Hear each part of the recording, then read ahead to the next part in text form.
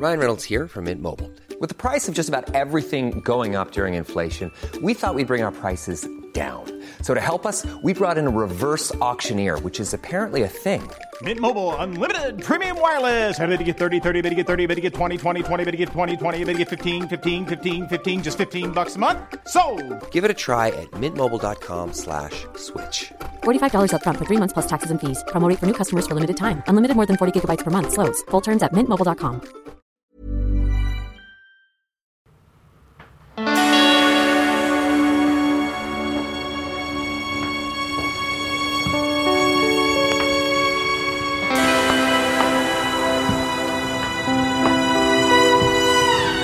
My name is Philippe Cohen-Solal, and you're listening to the 7th episode of Outsider. For this last episode, I wanted to speak with someone whose work has been very important in reshaping the narrative around Henry Darger. Mark Stokes is a London-based filmmaker who released a few years ago a documentary called Revolutions of the Night, in which he reconstituted Henry Darger's life story.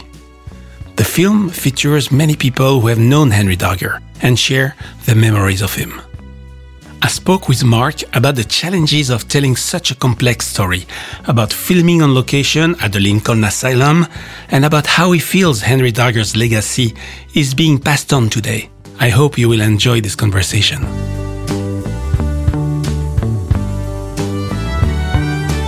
Hi Mark, and thank you so much for speaking with me today. Can you start by introducing yourself and your documentary on Henry Darger? My name is Mark Stokes, and I'm director of the documentary Revolutions of the Night, The Enigma of Henry Darger. And the film came out in its final version in 2017. Okay, and how did you discover Henry Darger's art? And how did you decide to make a documentary on him? And did you know what outsider art was at the time? I first really became aware of Henry Darger's art when I saw the giant book by John McGregor. I had a bit of an awareness of him beforehand from, articles that I'd read. There was one back, quite some time before in Raw magazine. But the first time that it really made an impact on me was in 2003 when I saw the John McGregor book.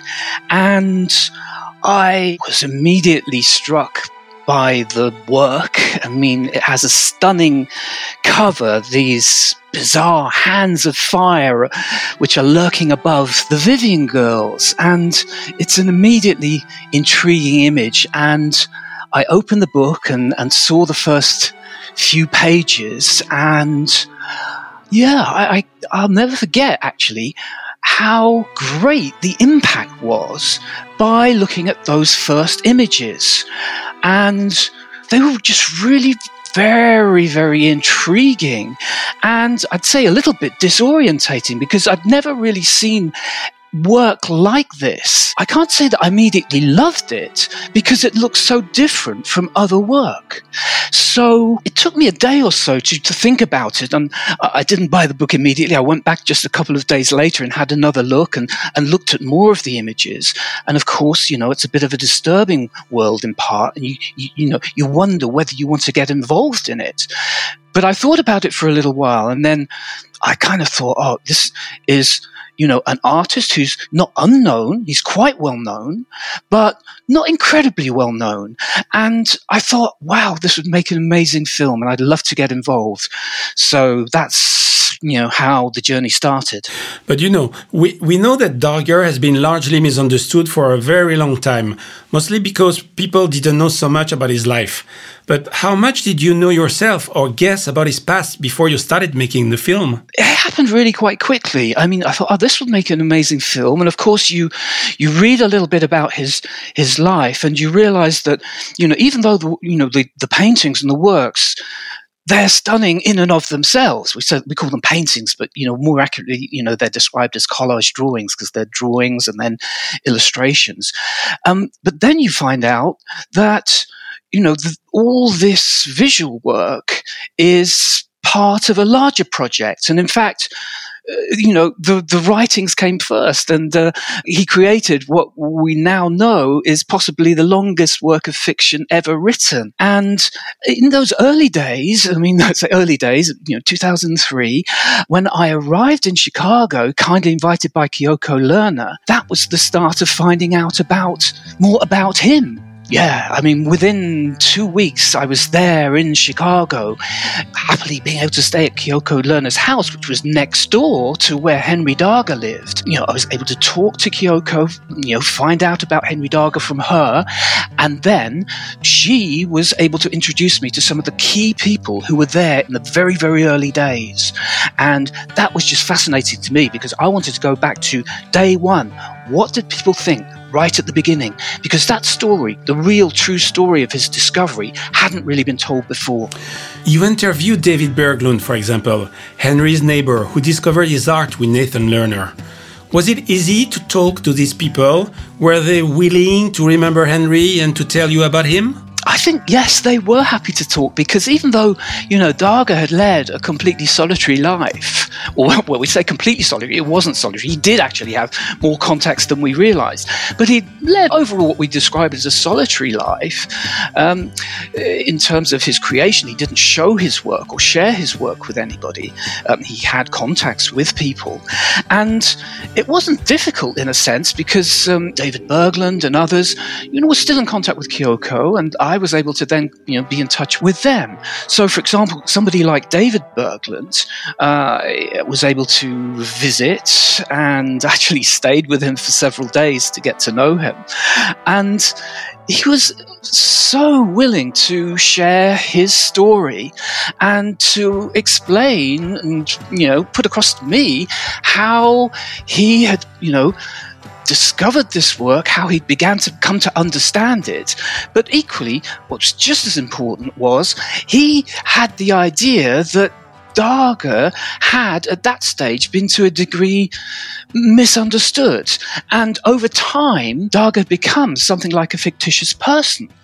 And what David wanted to do was give me a better sense of, what Darger was like as a person.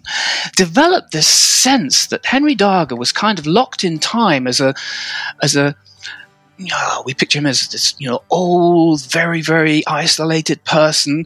But he was described by some people, and people thought of him still as feeble-minded. So, that he was really kind of not in control of what he was doing. And there had evolved this kind of idea that Darger hadn't made creative choices. He hadn't almost had a hand in his work, that he was just driven by his pathologies, by what people perceived of as his mental state, that he had no kind of creative agency in what he was making or what he made. Now, David Berglund didn't see it that way.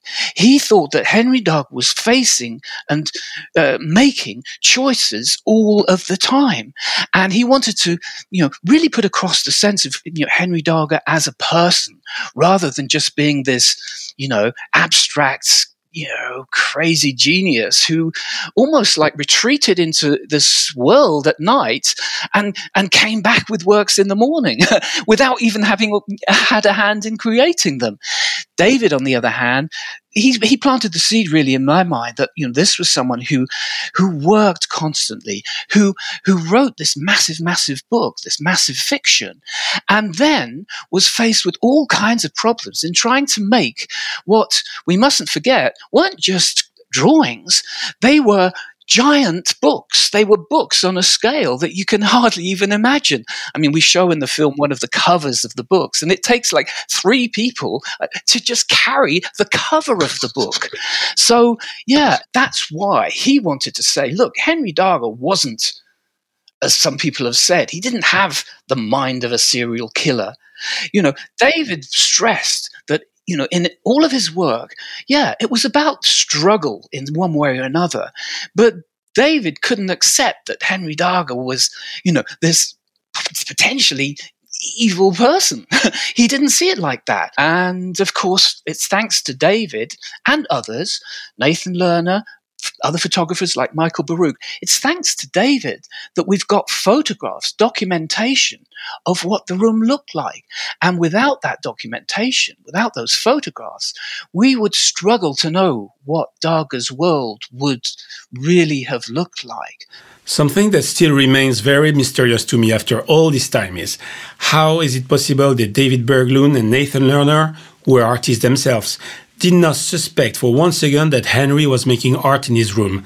I mean, how can you not realize such a massive body of work is being made right next to you? Yeah, it's hard to imagine, isn't it? That, you can live next door to, someone that we now know is one of the great artists. I mean, it shouldn't be a competition, but sometimes it is, one of the real amazing artists of the 20th century. And there's Nathan Lerner, who's not only a photographer, he's, part of the Chicago Bauhaus, he's a teacher as well. And then you've got David Berglund, who's studying art and is really integrated, etc. But how did they not find out? It's almost like, the discovery, why didn't it happen sooner? It is somewhat of a mystery.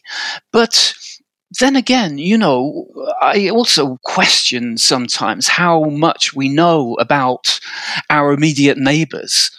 I mean, we don't know exactly what's going on in their lives, etc. And Darga is just an extreme example of that. And of course, the way David describes his room, we see it in photographs. And we see it in the Super 8 film, which was made by Michael Thompson, Colleen Fitzgibbon. We see what the room looked like. But from David's account and others, that's not what the room actually looked like. The room was so filled with materials that you had to go in almost like through a maze of stacks of materials. So you couldn't actually get to see too much of what was going on. And if you think about it, those giant books with the amount of material that was in them, those books were probably made and they could never be opened again. So if the room was that full, I guess, anyone looking in would probably think, this is someone who's, hoarding things. And perhaps the idea of that person being an artist, it wasn't immediately apparent.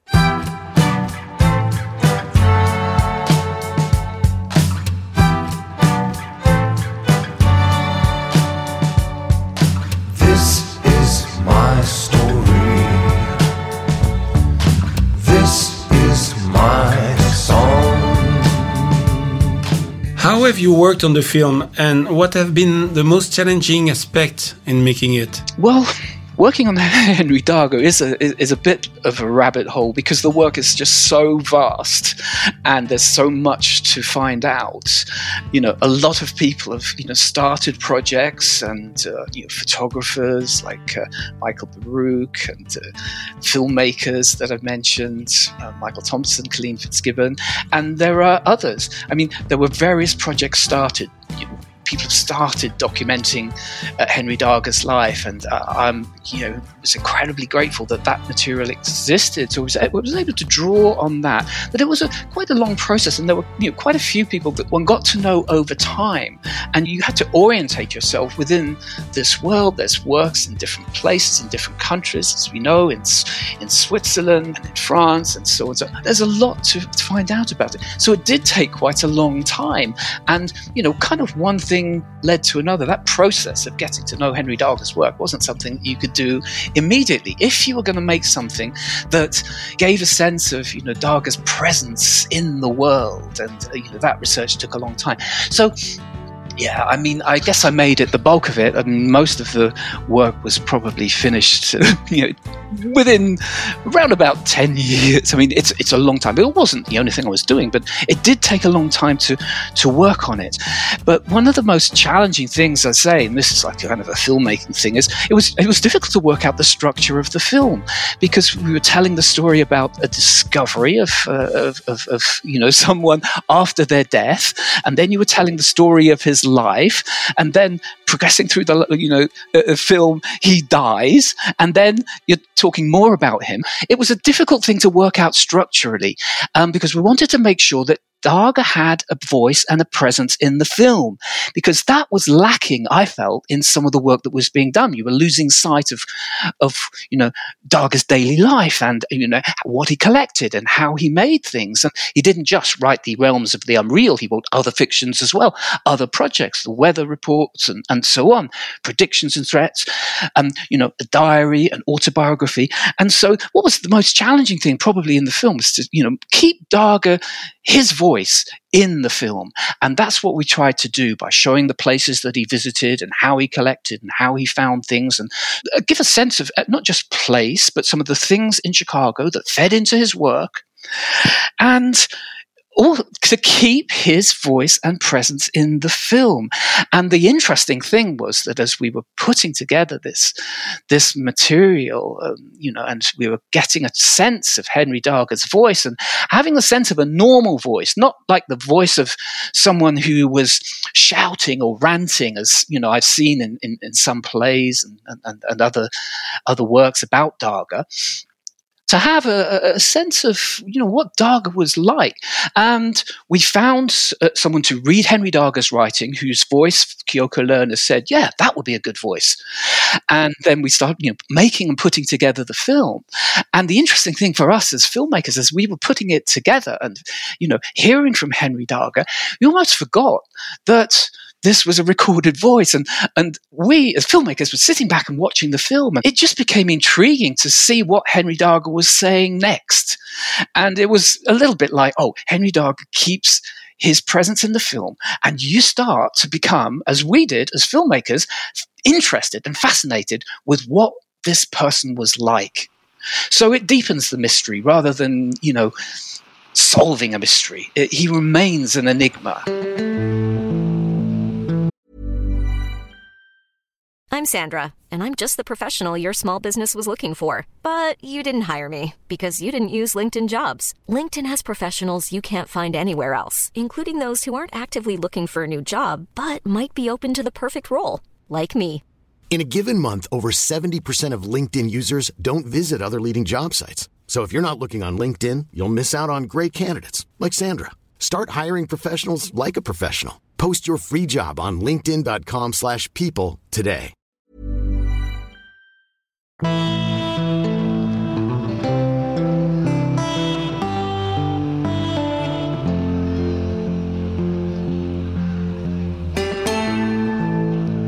So, among other places, you went to film on location at the Lincoln Asylum, where Henry Darga was locked up as a child. That must have been a very intense experience. Can you tell me about it?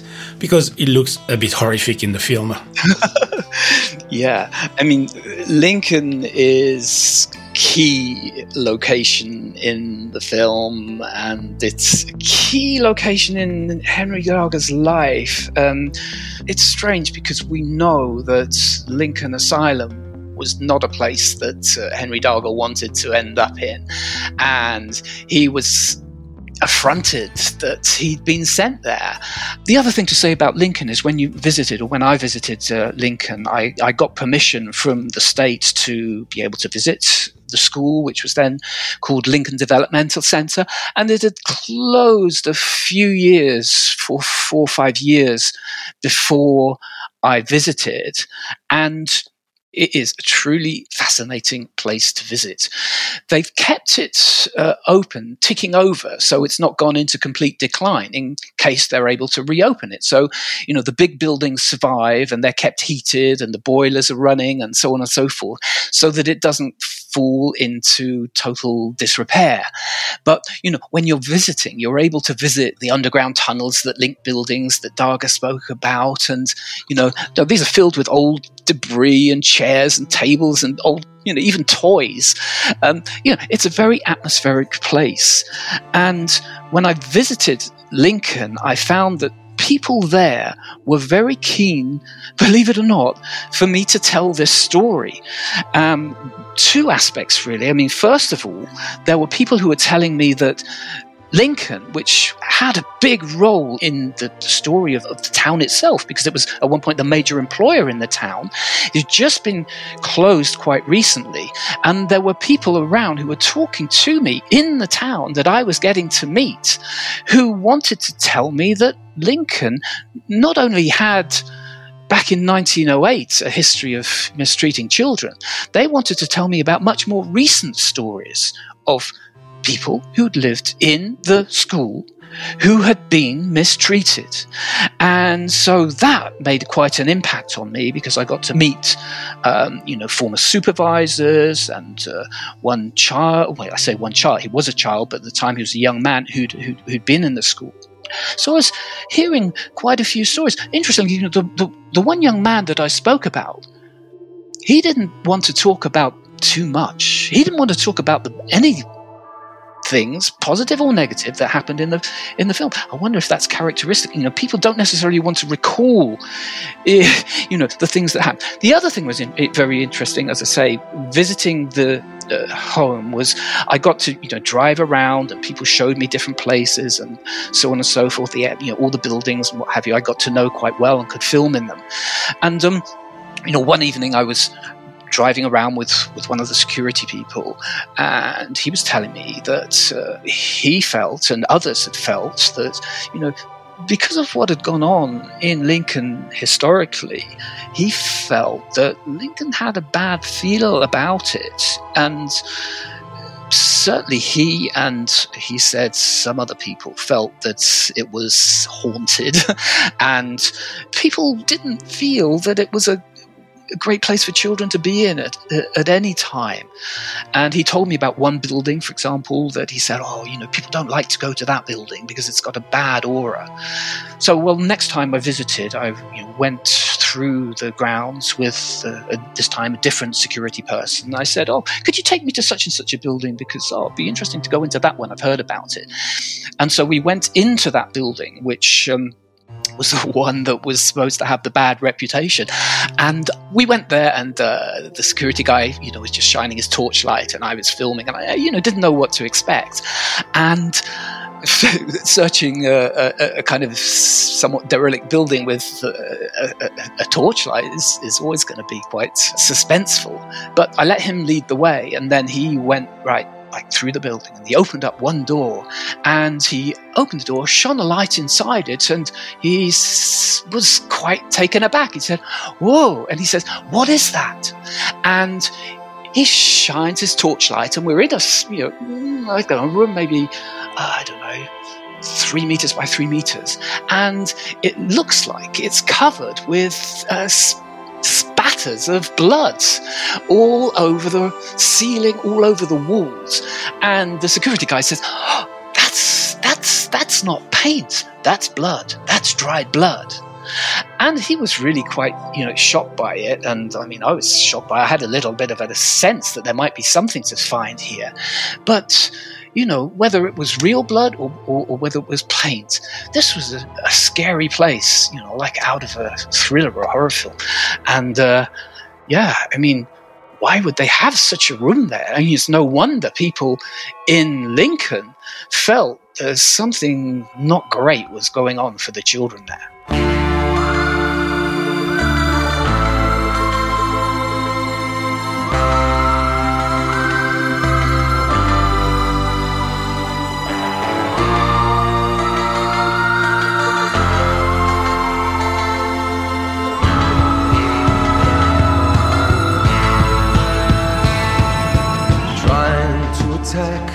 On the hills of our Savior, always following our generals and kings, shaping our lines by their brave examples.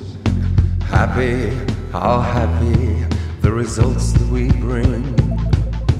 In the film, you say Henry Darger might be one of the greatest storytellers of the 20th century.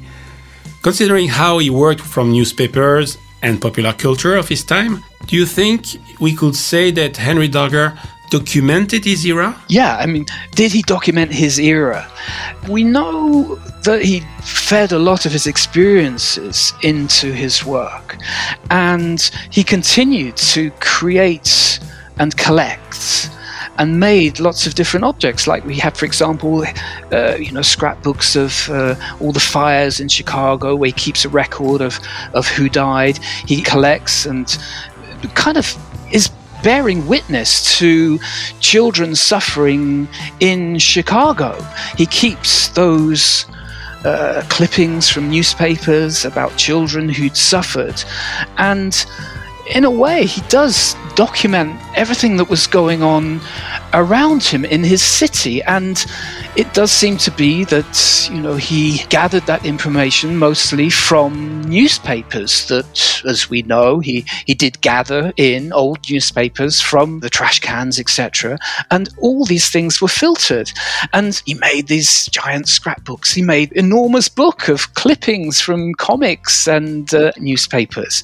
And if we look carefully at his work, we can find evidence that he knew the city well, that he observed things that were going on in the city. And, you know, Chicago, for example, was at that point the meat packing center for the US. You know, all the animals for a good part of the US were slaughtered and processed there. And it doesn't take far to dig into his writings to see evidence that he's talking at times about what was going on in Chicago's slaughterhouses. He talks about, you know, the slaughterhouses and how that there were, you know, armies of children working in his fictional slaughterhouses and so on. So it reflects the city and his work, and you know, everything that he gathers and puts into his collage drawings, the collage elements, the figures that he traced or made, photos of by taking clipping to the drugstore and getting them blown up, having negatives made.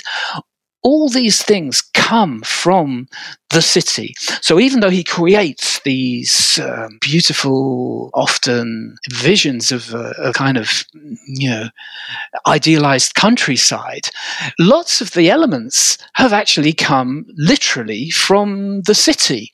Clouds have been borrowed from photographs of fires in the city, and they've been turned into pastoral clouds. So even in the fantastic landscapes that he draws, he's still, in a way, something of a city artist. He's getting all his materials from his travels through the city. Yeah, I think it's, you can say that, he was an amazing, artist in terms of showing the natural world, but he observed the natural world in the city, and he took things from the city to make those works.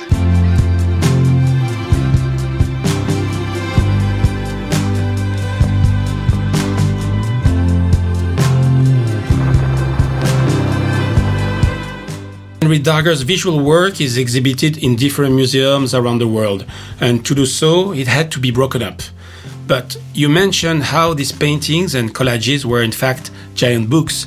So would you say his artwork is like a comic book? It's one way of seeing Henry Darger's work is like the most monumental comic that's ever been created.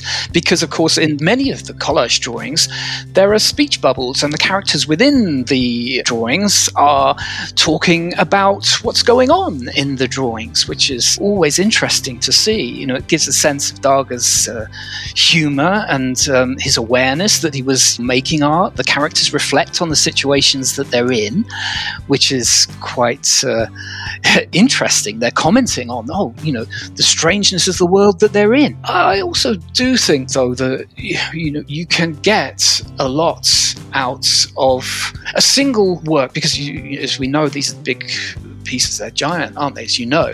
And they're double-sided, so you get a sense of what the works are about, sometimes just from even an individual work. So you can certainly appreciate them in that way too.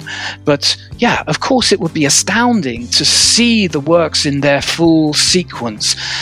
But if they'd have been left, I mean, there are arguments to say, the book shouldn't have been, taken apart. But if they hadn't been taken apart, if they'd been just, let's say, kept intact and put into an archive somewhere, then nobody would have ever found out about Henry Darger's work. If they'd have stayed intact as books, they couldn't have been opened without damaging. It's kind of like, Kafka's work he wanted to have destroyed. Well, we know that didn't happen. Well, you've got to say, thank God that work wasn't destroyed, that we didn't conform to Henry Darger's wishes. On the other hand, Henry Darger, whether he wanted the work to be saved or shown or whatever, we'll never know 100%. There's different accounts of what he wanted for his work. But, I think it's the fact that Darger's work now is seen throughout the world, and it becomes increasingly recognized. Its reputation only just grows and grows by the year. I mean, Henry Darger didn't benefit in a material sense, but it's far better that it's shown and we get to see it, and his ideas really, really do live on. And they can inspire other artists as well. And I think this is what Mike Lindsay and I have tried to do with the Outsider album. We took from his art and made a new piece of art with it, which is what you have done as well. And I have a feeling that many other artists in the future will get inspired by Henry Darger's legacy. Yeah. I mean, there is, of course, the sense of, this person was creating everything in a state of solitude, and maybe he might have wished for it to stay that way and just been a project for him. Sometimes it does feel like you're intruding into someone's private world, and of course you question, I'm sure you probably did, you thought, well, okay, we have these lyrics, is it a viable and valuable thing to take that as a starting point and create music from it? Well, it's inspired you, and I'd say, in terms of one important thing is finding the right tone, and you sought to find the right tone. You've not created, music that's going to be used in, I don't know, advertising, for example. It hasn't got that feel to it. It's the tone is very, very important, and the spirit in which it's been done. So what you've not done, definitely, and we hope that we've not done, we've not compounded all the negative things that happened to Henry Darger in his life, where he was viewed as just the, crazy, feeble-minded, person, and he was viewed as just the lowly janitor.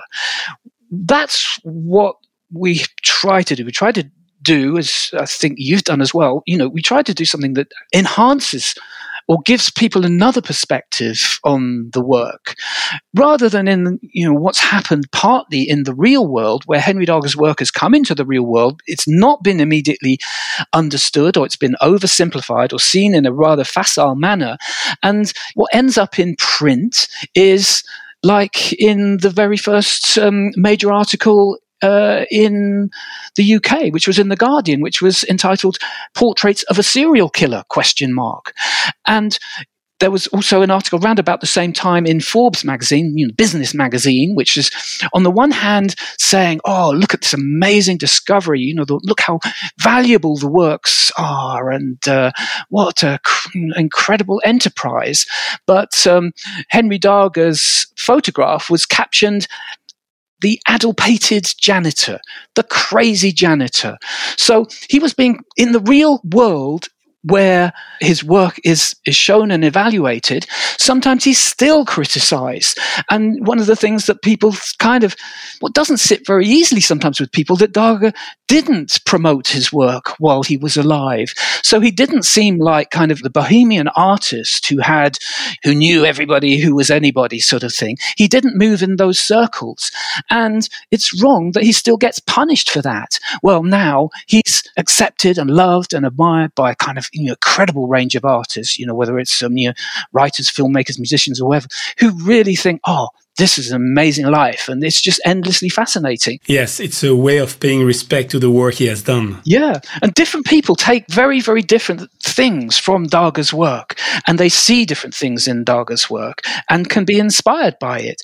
And a lot of it is to do with the imagery of the Vivian Girls, and of course there's the whole theme of sexuality, etc., which everyone will have a different take on, and different people see different things in the work and get inspired in different ways. I spoke, for example, to the late poet John Ashbery. What he loved about Henry Darga's work was something that didn't really, essentially appeal to me particularly. He loved the whole Shirley Temple aspect of it. What would you describe it as? The very feminine iconography, which he said he loved during his childhood. And that's why he wrote, poems based on Henry Darga's works. Another example of someone being inspired by that work. But different people see different things in it. There's the writer Olivia Laing. She wrote it from the perspective of solitude in the first instance, in The Lonely City. So, different people see different things in the work, and will continue to find and discover different things, as we've seen over these past years. Yes, I'm sure there is still a lot more to discover about Henry.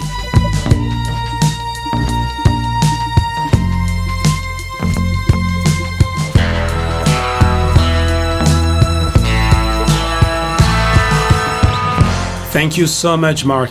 It was really wonderful to talk with you, and thank you for making such an important documentary about Henry Darga. Yeah, I'm pleased you enjoyed it. It's great. And hope to talk to you some more about it at some point in the future in Paris.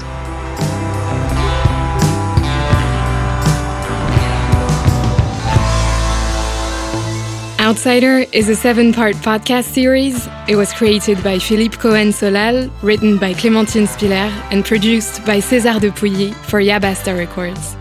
If you enjoyed the music in this episode, you can listen to the Outsider album by Philippe Cohen-Solal and Mike Lindsay. The album is inspired by the works of Henry Darga. It's out now and streaming on all platforms. How beautiful to march in the steps of the Savior. Onwards in the fight, onwards in the fight. How beautiful to march in the steps of the Savior, letting paths of light. How beautiful to march in the steps of the Savior, onwards in the fight, onwards in the fight. How beautiful to march in the steps of the Savior, letting paths of light.